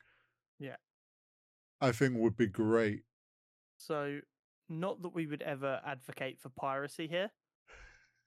There is a very funny TikTok trend of people saying how they're going to illegally read the Spider-Punk comics because they want to stay true to their boy Hobie, who would never want them to give money to a corporation. That's so good. And I'm just like, that is really funny. It'd be even better if Marvel themselves leaked, made them free. Yeah, leaked them onto a torrent site or something, so that everyone thinks, but it's like, oh, actually, that's just what Marvel wanted. Yeah. While this has been a very positive chat, we do need to talk about something not as positive and very, very infuriating. Oh. For a minute there, we were seeing the highest grossing film record of all time get crushed every new film that came out. Mm. I think that is not going to happen again for a long time because I think straight to streaming has killed cinema. I think people knowing within a month or 2 months the latest film from the cinema is going to be on a streaming service they already pay for has made a lot of people go, I'm not going to the cinema anymore. Once upon a time, we would have to book our tickets to go watch an MCU film at a midnight showing the second they were available, otherwise we wouldn't get tickets. Now I'm going to one of the most anticipated films of the year, who's setting records for the best opening days and the best opening weekends, and there's empty seats. Yeah, no, this is definitely something I've noticed as we've been doing this podcast and I've started going to cinema more. I end up going later into the first of the opening week, just because of what I'm like. And I often go for later night showings because I find them quiet and I do prefer a quieter cinema. But the amount of times where like we're only halfway through the first week of the film being out, I go to a later night showing and it's like just me, or like there are maybe at most 5 to 10 other people in there, is wild, especially for like an MCU film. And I've noticed that there's so many films that the cinemas sometimes don't even run for a second week anymore. Like some films are in the cinema for a week, and if they really don't do well, then that's it. They don't keep, or the second week is like heavily reduced times. And it's like wild to think that when some films used to be in like top of the like order, like would have every time slot available for like 2-3 weeks in the cinema. Whereas Yeah. now, like you say, going straight to streaming, look at Marvel, right? They the pattern is everyone knows this now is like, oh, there's a new Marvel film coming out. Don't worry, the last one will be on a streaming service before then because they want you to be able to watch that before watching the next one. Yeah. Ant-Man and the Wasp's been on Disney Plus for like a month now. Yeah. It came out like it pretty much is a month after the film's out, it comes to Disney Plus. Which is like what like why Yeah. unless you want the cinema experience, just you can just wait. Yeah, and like I'm a sucker for the cinema. I love the cinema. I love getting my big drink. I love getting my big popcorn. I love sitting there, and I enjoy the cinema experience. Mm. So I don't think I'm ever going to stop going. But I think the cost of living crisis, Mm. meaning people can't go to the cinema as much, which is obviously a very different thing, as well as the speed at which it goes to a streaming service. Like I remember once upon a time, and this makes me sound old as fuck, and I'm not. That after a film was in the started in the cinema, if it was available on DVD 6 months later, that was quick. Yes. Yeah, I used to like you pretty much would only get movies would come out on DVDs generally around November because they would get them in for Christmas. Yeah. And it was like easily 6 months, if not longer. And I remember if I missed something in the cinema, looking up and it's like, oh, I've got to wait like 7 months for it to come to DVD before I can watch it. Then when they started, yeah, and then it's like, but then they started adding in digital. So you're like, okay, well, it comes out on like digital a month before it comes out on actual physical. And then streaming's just because the likes of like Disney, they own the film and they own the streaming site. They have full control of being like, yeah, we'll just put it straight on here. And it's like craziness. I get Once upon a time, a film would have been in cinema for 3 months. You'd have been able to go watch that film in cinema for 3 months, and if you didn't watch it in that 3 months, you would be waiting between 3 and 6 months before it was available on DVD. I only think this changes if we end up in a situation where, like, say Disney bought, like, either bought out a cinema chain or started their own cinema chain by buying up cinemas and theaters, and they would then then they would consider like, oh, we can make money off like more directly off these cinemas. Oh, it's going to come to a Disney theater within a month where we're going to show it, or like it's in Disney theaters for longer, then it comes to Disney Plus because they're getting more of the revenue. Unless like these streaming sites start like transitioning into like the theater business, I don't see this changing anymore. Like this is just the way it's going to be, unfortunately. I only see it getting worse. Yeah. Because, like you said, right now they have to cut their revenue with the cinemas. Whereas if everyone just buys a month of Disney Plus, they get all of that money. And they also bank on, they'll have a number that, for every 100,000 people that just buy for 1 month, 30% of them end up just holding on to it for ages. I mean, that's how gyms have operated for years. They'd launch their New Year discount. Yeah. So that everyone would sign up. And then, like I said, it's a joke that's been told in every sitcom since the dawn of time. I don't want to go to the gym anymore, but it's really difficult to cancel, so you end up just paying for it month on month on month when you never go. That's what Disney Plus is trying to do. They're trying to go, they've just put all the new Ant-Man film on Disney Plus. I'll pay for Disney Plus for a month to watch it. Well, and then you don't get rid of it. Do you know what? It like, in a way, even smarter from Disney and like for them is the fact that like they've been putting out so many Marvel films. It's like, say you go, like you pay for it for Ant-Man, and then you're 2 months down, you're like, I've not been watching Disney Plus, I should cancel it. And you start to think about cancelling it, and then like, the newest MCU films come out, it's come to Disney Plus at the end of the month. You're like, well, I'll keep it for when that comes out. And they keep like whenever you might start to think about, I don't need Disney Plus, they're like, oh yeah, the next thing's coming to Disney Plus now. The next, and it's like they keep just drip feeding them back in to keep you wanting it, Yeah. which I guess is very smart marketing from them, and it makes total sense. Like they're just trying to make the money, but unfortunately, I think the cinema industry, there's so many ways that these labels and actual production studios own the streaming services, so they're going to make more money that way. Like, Well, I mean, if you even look at Avatar: The Way of the Water, which was supposed to be the biggest film of the decade because of look how big the first one was. 6 months later, and it's on Disney Plus. they did milk it at the cinema though. Yeah, no, but you know what I mean? That's supposed to be Mm. like the top one. That's the one that would normally be in the cinema for like 3 or 4 months. And then after that run, you've got to wait another 6 to 10 months before you can get a DVD of it. And now it's like, what? It did like 2.5 months in the cinema and 6 months from when it first came out. So, like 3 months after it finished in the cinema, you can watch it on your streaming service. That's a big change. And do you And know it's what? happened in what, 10 years? It's purely they don't want that gap in potential money. Mm-hmm. And it ain't going to change, I think, unless these streaming services start getting into the cinema business because they want to keep that cinematic experience alive, which I do think it will like cinemas won't go anywhere because there is enough of a demand of like things need to be watched in a cinematic way. Like Oppenheimer, like the everything I've seen on it is people saying you need to watch this on like an IMAX or some like and actually really experience how it was supposed to be viewed. And there's enough films that come out that like require that. But I do think nothing's going to change on the streaming side of things.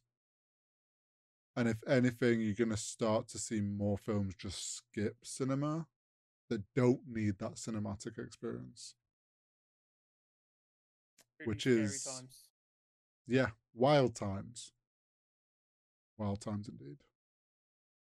Right, so getting into the Nerd News Network, we've had some interesting bits coming out this week. We have. We've got some more stuff from Chris Hemsworth, which I can only assume is coming from interviews he's doing because his new film The Extraction's coming out.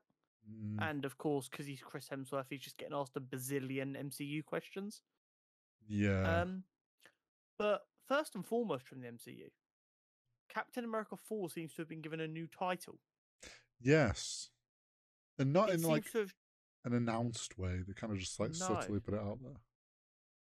Yeah, so it seems to now be called Brave New World instead of New World Order. So apparently, the reasoning behind this may have been that they realised the implications of the actor playing the rumoured main villain being Jewish and the film being called New World Order might not send the best message. Yeah. So they changed it slightly. It is a bit. Yeah, it's one of those where like we obviously know the New World Order is referencing the storyline in a comic book. But it's like to the outside, the term New World Order, other than like comic books, has a very conspiracy theory-esque notation to it and other things. Yeah, it's a little bit in anti-Semitism, which Yeah. just isn't ideal. So I think titling it Brave New World is a smarter move marketing-wise. And I mean, it's not going to change the story. And it's not the first time. Changes nothing about the film. It's not the first time that the MCU has changed titles on films midway through. Like, they've done it before where, like, they've put a title out and then obviously, as it's sat out there, probably listening, then they've listened to, like, the response of that and then gone, actually, we could remarket this as something else. Yeah. And but yeah, like you said, it was a very inconspicuous retitling. The way Marvel announced it, so the official Marvel Studios tweet was a picture of Harrison Ford and Anthony Mackie. Oh, yeah. Doing like a little on like set chairs which had the new logo on it, and then they just went on set filming Captain America: Brave New World. Yeah, that was it. They didn't acknowledge that it was a retitle or anything. um, which No. makes me believe very much so that it was done for a marketing reason because they hadn't considered the connotations. Yeah, and I think like they've done it before where when a film's announced through like the phase plan, they've changed from those titles a They've lot. changed a lot of times, yeah. So I do think sometimes like they obviously need to come up with a title very early on for those situations. So like be like, this is the film, here's the name of it. Then as marketing's going on, as the film's being made, they're like, oh, actually let's change it to this. This is easier to market it and markets better. So yeah, it's nothing Um, crazy, but so on here for this Chris Hemsworth interview, I've only written down one thing. There are a couple of things. mm-hmm. So first, he said he thinks they ended up having too much fun filming Thor: Love and Thunder, which he thinks ended up allowing the film to become a bit too silly, which is why it got its mixed reviews. Which I think I can see where he's coming from there. Yeah, Even though I did enjoy it, I do think he's completely right in places it was a bit silly.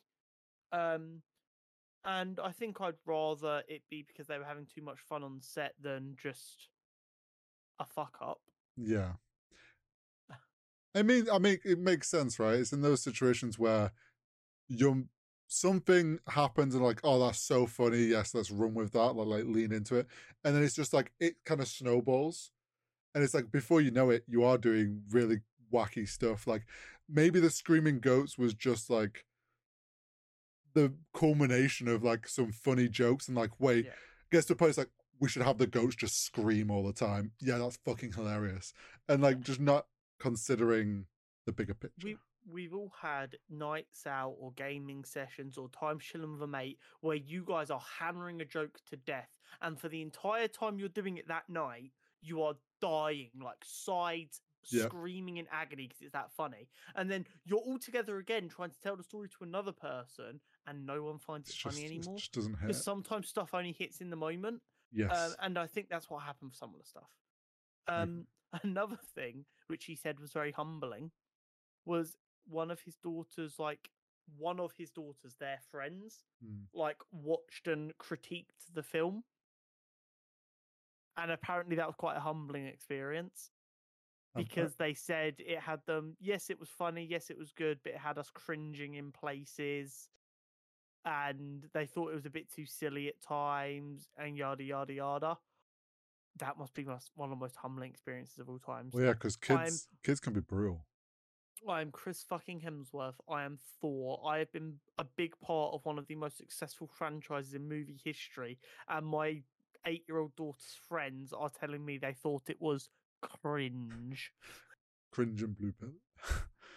I When did having like a film star parent start being cringe? I've I did also see that he said, and I think what you mentioned about he's obviously doing press for his new stuff. And I think what's happened is that other week when like a little bit of this has come out, as he's doing press run, obviously these interviewers are now like, oh, so this came out last week. Do you want to just touch on that as well? Do And you, do now you he's want to being asked expand it. on that? Yeah, now he's being asked it a million times. I saw that he was mentioning like he's enjoying have it like he wants to take a break from acting collectively and only playing in things that are like more meaningful to him. And the idea of putting down four is not like he's more than happy to take a break from that. Like Yeah. I get it. We talked about it Um. last week. Yeah. Another thing was he thinks a big. So he was asked about superhero movie fatigue, and I Mm, think he's come to the same situation that we've come to realize, and that other people have. yeah. Is it's not actually a concern about too many superhero films. It's that they aren't high enough quality, Mm, and they are all going for end of the world scenarios, which stops them feeling as grounded. Whereas the two that we've adored most since Infinite War and Endgame have been Guardians, No yeah. Way Home, and um, Across the Spider Verse, which are, yeah, they have implications bigger, but they Mm, are very internal, lower level stories that hit on a much more personal level. And he thinks that's what we need to focus on more. yeah, we've said it before, but it's like it's MCU especially started off that way and built it up, and that's why it worked for up to Endgame, because like we were there for the build up, and then it's like they've tried to just carry it on with new characters and like it's like the end of the world thing ended. This feels like them like towards it's like you don't necessarily realize it, but like you feel like they should just go back to like now they're back to dealing with their day-to-day shit. Yeah. It's not going to go from end of the world straight into another end of the world. That just doesn't seem relatable enough. And he also said he was asked about people like Scorsese and Tarantino's comments on superhero films. And he basically said what everyone says. It really sucks that they don't like them. I respect them greatly as directors and I'd hope to work with them. But if they don't respect what I've done so far, I doubt that will ever happen. Yeah. I'm going to go out there and say that this is really going to piss off the film bros if they get hold of it. Nothing Scorsese or Tarantino have done will ever make me feel the way Across the Spider-Verse made me feel. Like, Scorsese's really going to sit there and go, oh, superhero films are all the same. My man, you've just done gangster films your entire life. Grow up. Tarantino, you're going to say it's not art. I'm sorry. All you do is get attractive women to show you their feet. Grow up. Come on now. It's almost as put bad some perspective on it as like the Fast and Furious cast being like, "Oh, superhero films are so overdone and dragged out." Oh, by the way, we're doing spin-offs. Don't even get me started on Vin Diesel acting like Fast and Furious has changed cinema. No. There's only one spin-off I want from that franchise, and it's to go back to Tokyo when Han was alive, and it's him in his early days. And just take us old school Fast and Furious. Take us back to Han building his reputation in Tokyo, doing drifting and whatnot, and then we're back to the cars. Like, fuck all this other bullshit. That's the only spin-off I want. Everything else can go. You just want a 90-minute JDM montage. Pretty much. Cool. Really interesting stuff coming out of DC as well. So Bill Skarsgård, very, very talented actor. He's rumored to be connected to a DC role.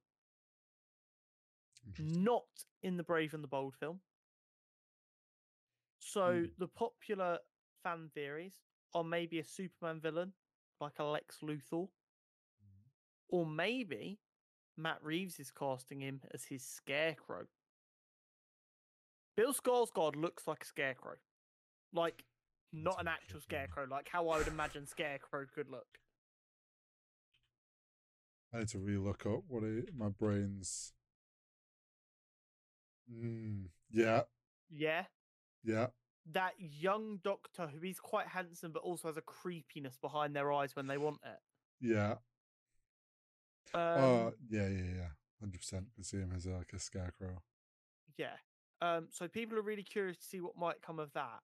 But that's not the only big Brave and the Bold related news, even though the only news about that from Brave and the Bold is he has nothing to do with Brave and the Bold.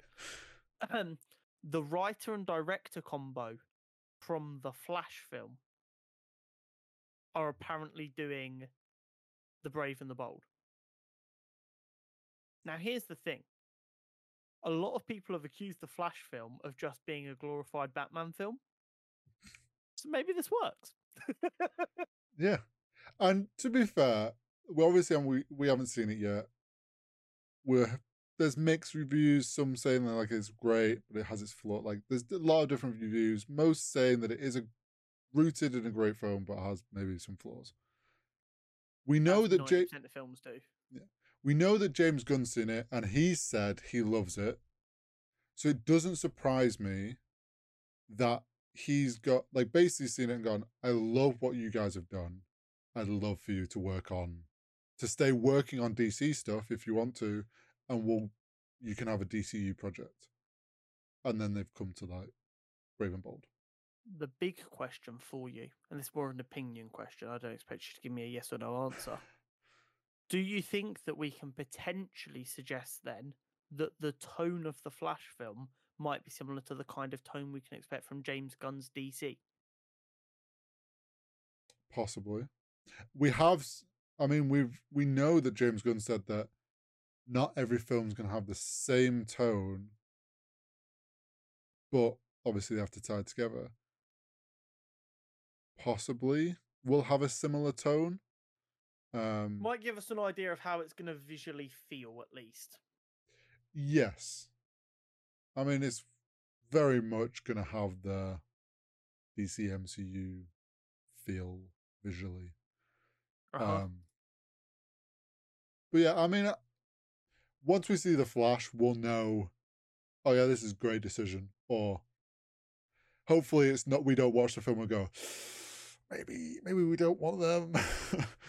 One thing I will say is, with the Rotten Tomato scores for the Flash starting to come out now, it is chilling around the mid-70s, which isn't great, but a lot of people have gone through and read the reviews, and the people marking it low only seem to be talking about the controversy surrounding Ezra Miller. Well, that was expected.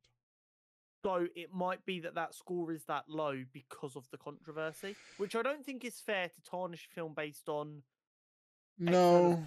I'd much rather than rate the film, honestly, how much I enjoyed the film, and then just as a footnote go, but Ezra Miller ruins my enjoyment of this film. Yeah. But obviously, I want to know how good they genuinely think the film is. A lot of them won't be able to look past that. Yeah. And I think that might... So, like, this going on, and don't get me wrong, Rotten Tomatoes is always a bit hit and miss. And like a Rotten Tomato score means dick all until you get the audience score anyway. Well, yeah. But it will be interesting to see how we feel after watching it, which is like 2 weeks' time. No, next Friday. I can't remember how many weeks. Not 2 days. Oh yeah, we're recording on a Wednesday. Not this Friday coming. The following Friday's the 16th. That's when I'm going to see it. Right. Okay. Because if I don't go on that Friday, Jenna's then going away on holiday, and I'll have to go by myself. And what kind of loser would go to the cinema by themselves? I do. Actually, quite an enjoyable experience. Should we find a cinema in between the two of us, and we'll just meet there? That's probably Luke, in like around Birmingham way. We don't have to tell Luke. Just be on his basic doorstep. The big news. This is a huge bit of news, and we're going to need the community to help us out here. We need $7,000 so that we can each buy the Apple Vision Pros, so that we can watch Disney Plus as it was intended. I've tried not to express my opinion on this on social media. Apple is a fucking they're dumb. They have no concept of what the consumer would actually like. All these people being like, "Oh my god, it's fucking amazing. They've created this amazing thing." I'm like, no, it's fucking useless because 90% of the world isn't going to walk around with a fat fucking goggle on their head that only lasts for 2 hours and costs $3,500. Would you like? We won't harp on this too long. I thought it was funny. Here's the problem. What you're saying now was the reaction to the iPhone and the iPod. And also, you're forgetting how many... I'm telling you right now, this will be the biggest selling AR, VR kind of bracket style of product of all time, even at its price point. Until they release their second gen and bring the price down, this will outsell everything we've seen so far. I mean, the problem is, VR, no. Because Hive and all those have sold incredibly well. AR, it's not got much competition. I mean, you've got Google Glass from like 20 years ago. And then you've got some Microsoft Lens thing. Don't get me wrong, right? Based on what people who've got hands-on experience have said, apparently it is incredibly impressive. Don't get me wrong. From that side of things, the tech and what they are wanting to produce, yes. I just think they're doing a Google Glass and it's too soon. Because I've said since Google Glass, AR is the future, not VR. VR will not be the future of where things go. It will be AR because it's mixed augmented reality. Having like tech overlay on the real world, it is more practical. But until it is a non-intrusive thing, which a massive headset, which only has a 2-hour battery life, it just feels so dystopian. It's all they've like. The tech is too early, in my opinion, for a consumer level, but they've amplified it by going smooth, sleek curves and then slapped a fat price point on it and gone, yeah, Apple fanboys will buy this. But they will. You know they will. It's They going to sell will. insanely well. They will, but it also won't, because I do think that have you seen the response when it was announced, like how all the crowd went ooh to the price, like the visual, like the audible response from even the people at an Apple convention gave to that price shows that they've come in a bit steep.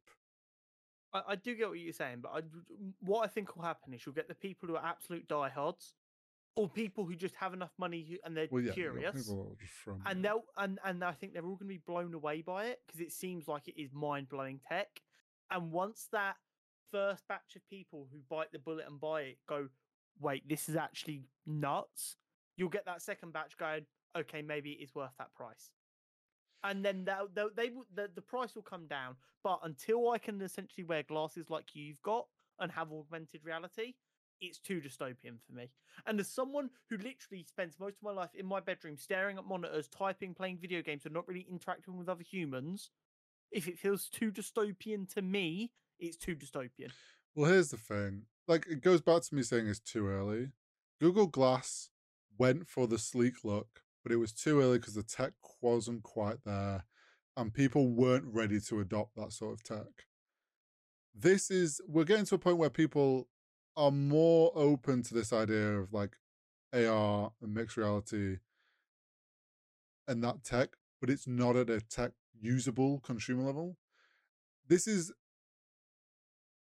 two big things. Like you say, it needs to be glasses or contact lenses. I've always said if you get it down to a contact lens, whenever that is done, then the game changes. It's like having a phone in a smartphone in everyone's pocket.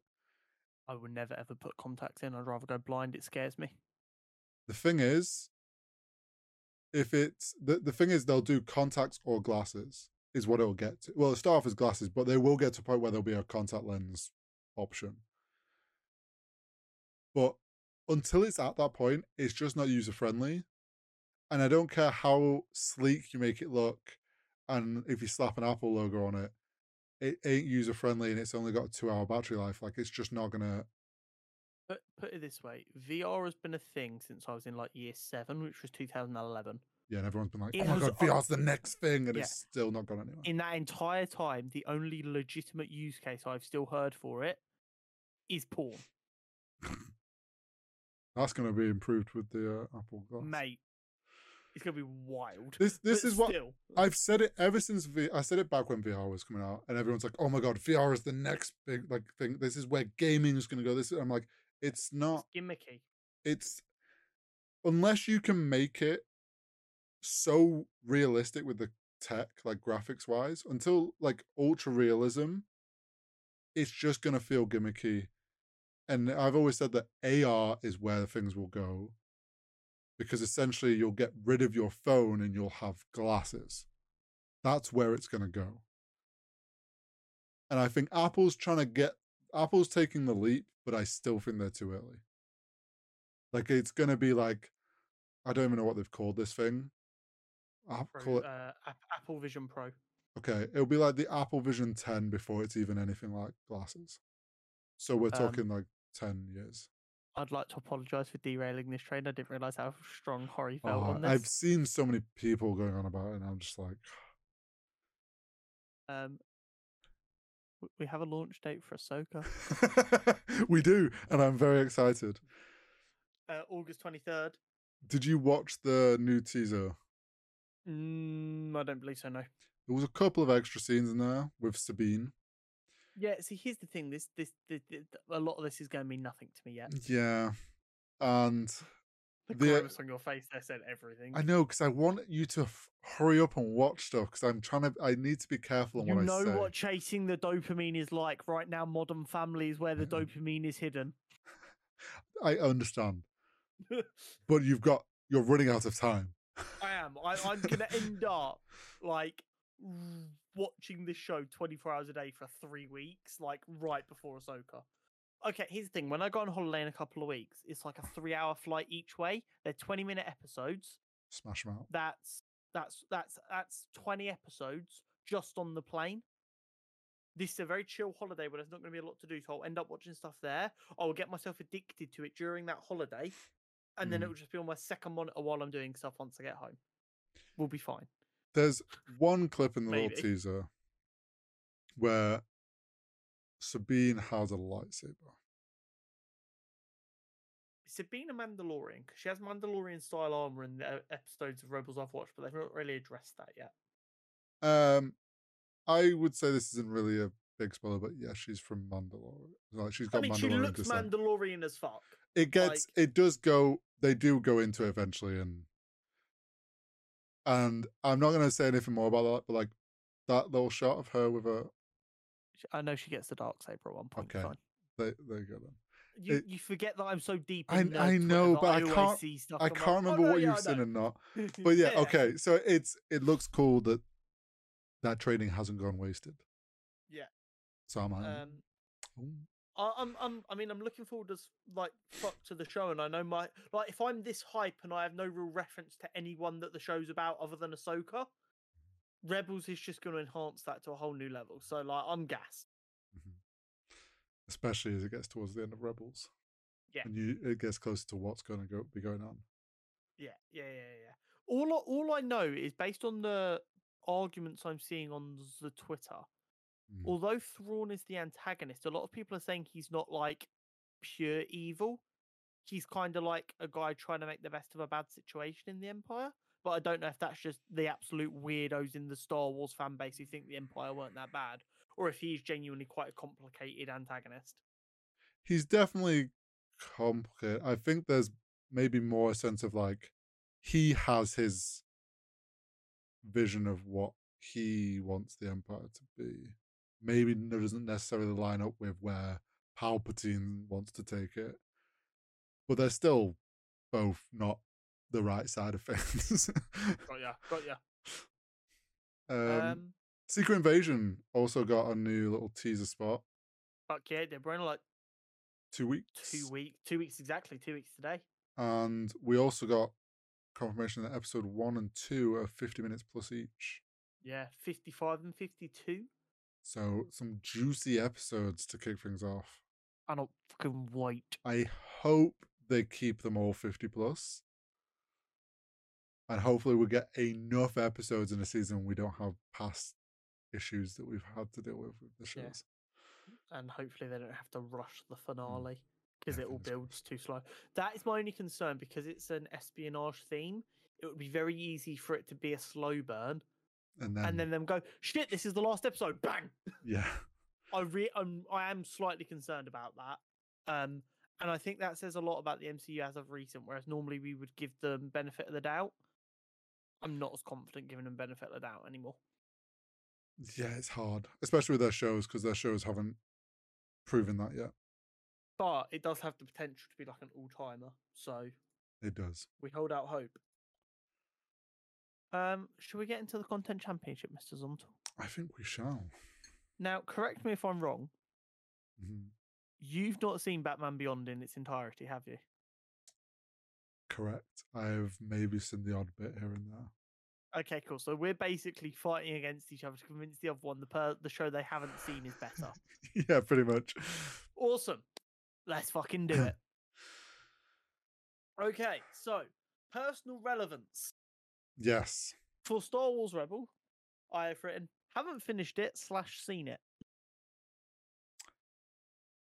I put for Batman Beyond, never watched. Don't even remember it being on TV for me. To be fair, you're in like your mid-30s when it started airing, so. Bro. I was like 8. For Batman Beyond, I put iconic, my favourite version of Batman media. It's been a while since I've rewatched it, which we'll get into in a minute. But a lot of it still sticks with me. And I think that really shows just how ingrained in my early memory it is. I have like like I can visualize like what the Batman looked like in it, and sort of like have a rough visual reference. I don't really remember anything. I've maybe seen the odd bit like clips and stuff here and there. For I know for Rebels, a. Oh god. and whereas Rebels is like I fucking love Rebels. I've watched all of it, and yeah, I mean that has way more personal relevance to me because I Yeah. Star Wars. Yeah. Go on, what were you gonna say? I was just gonna say I know for a fact I have a VHS tape of like the first 3 episodes of the first series of There Batman you go. Beyond. That when I was younger and I wouldn't sleep, there was like 3 or 4 videos that my parents would put on to help me sleep. So like one was the first Aladdin film. Nice. Um, one was that Batman, which was in hindsight maybe not a brilliant decision, but it did the job. And a couple of others. I think one was like Mighty Morphin Power Rangers film, and then another one.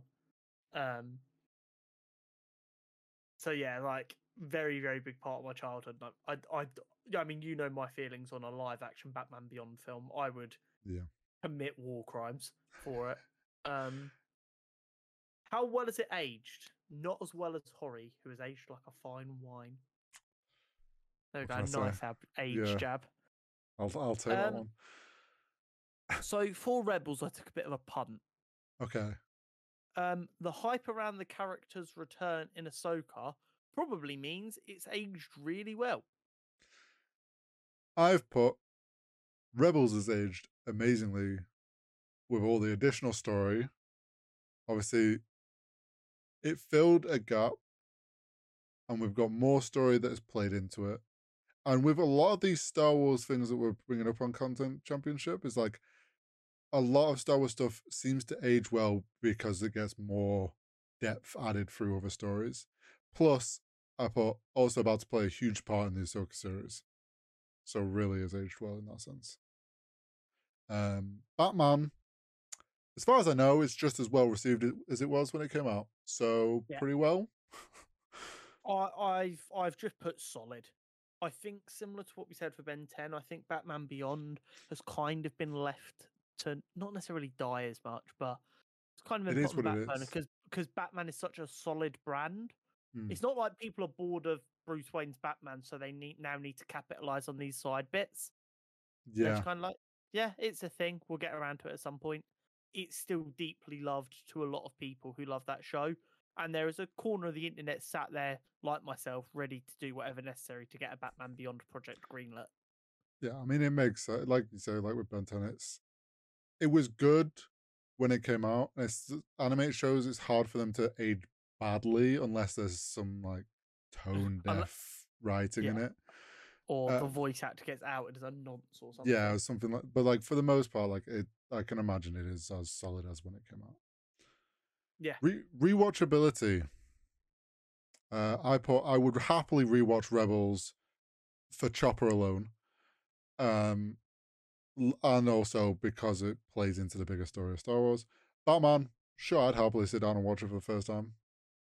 Well, here's the thing. I put no opinion on the rewatchability of Rebels. I'm sure by the time I finish it, I'll be like, I would rewatch it, even though I'm not a massive rewatcher. Rewatchability for Batman. Very interested in rewatching it, but rewatching DC stuff is basically impossible in the UK. Just gotta go job in. I'm just going to Google Batman Beyond quickly and see if there is any way to watch it over here. What show? Rent it, probably. Yeah, it looks like maybe you can rent it. Um, That's usually the only UK options. there is 3 seasons. Okay. And you can buy it in standard definition There you go.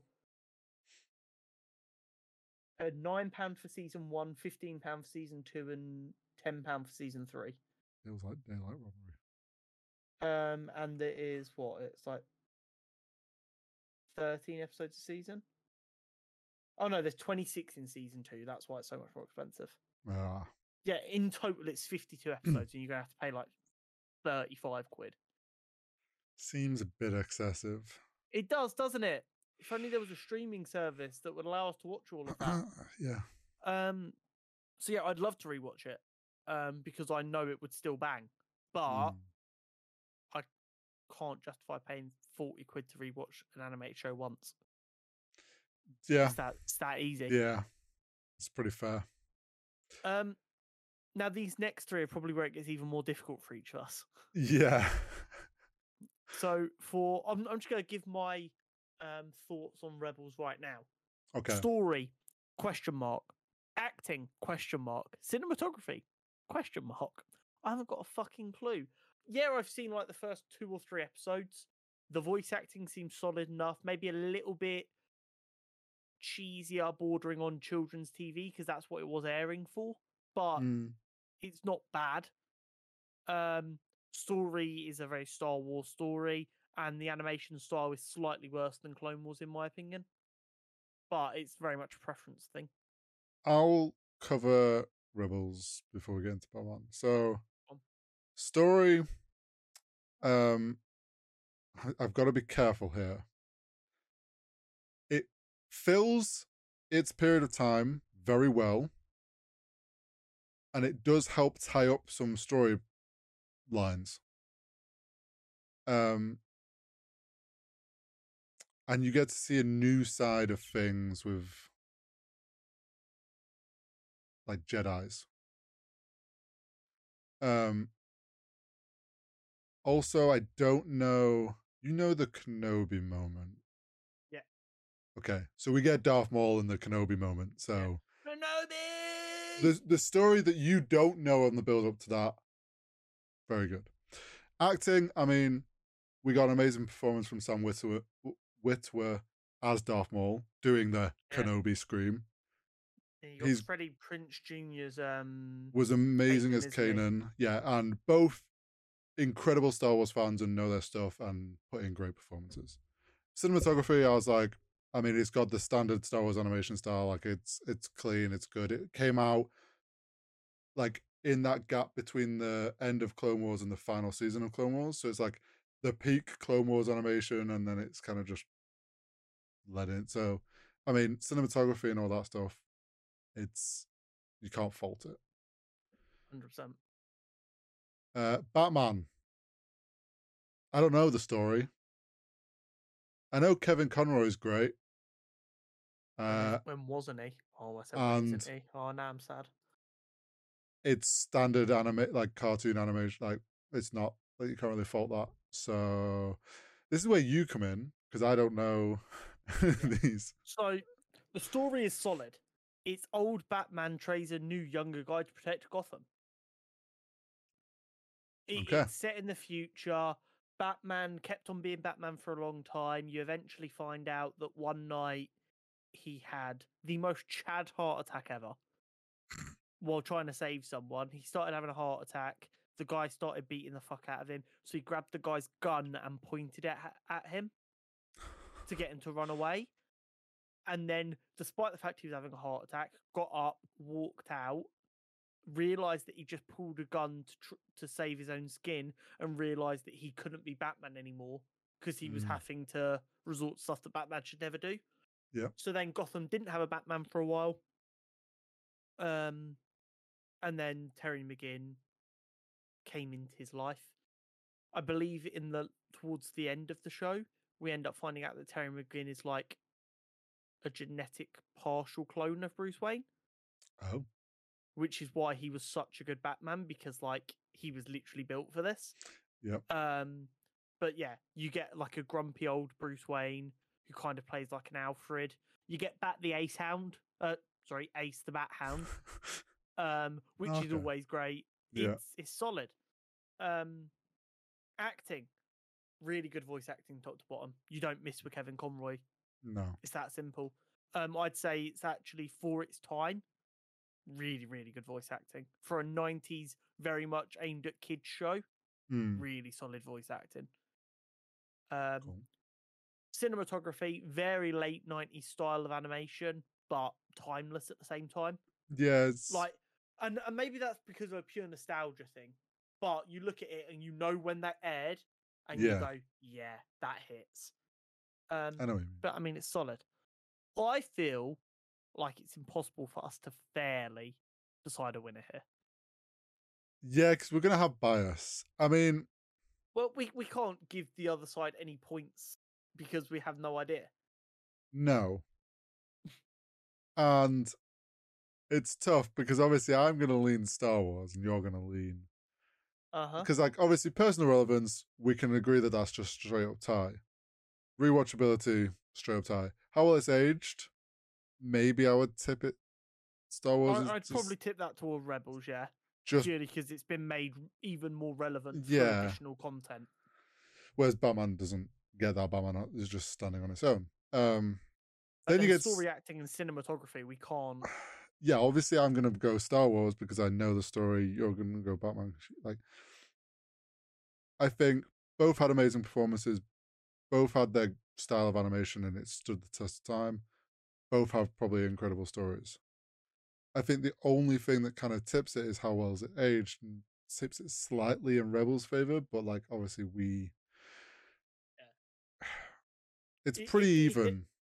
Yeah, I think the only fair thing to do is a thing we don't do often. Give it to the audience and see if they let the people who have seen both decide. Okay. And if we don't get enough decisions, I'm going to create alt accounts to vote for Batman. YouTube comment bots. But I think that's all we can really do. Yeah. So if you are one of these lucky people who've already seen both, let us know. Do you know what we could do? Go on. Before either of these two have to move on to the next round, like before we get to that point of who they're facing, you could watch Rebels. Are you going to watch Batman? I don't know. You've got less episodes to watch than me. Yeah, but I've got to pay. I'm sure there's a man on a boat somewhere who could help you out. Oh. But yeah, we will. We'll have to leave it up to you guys. Let us know. Batman Beyond, Star Wars Rebels. What is your preference?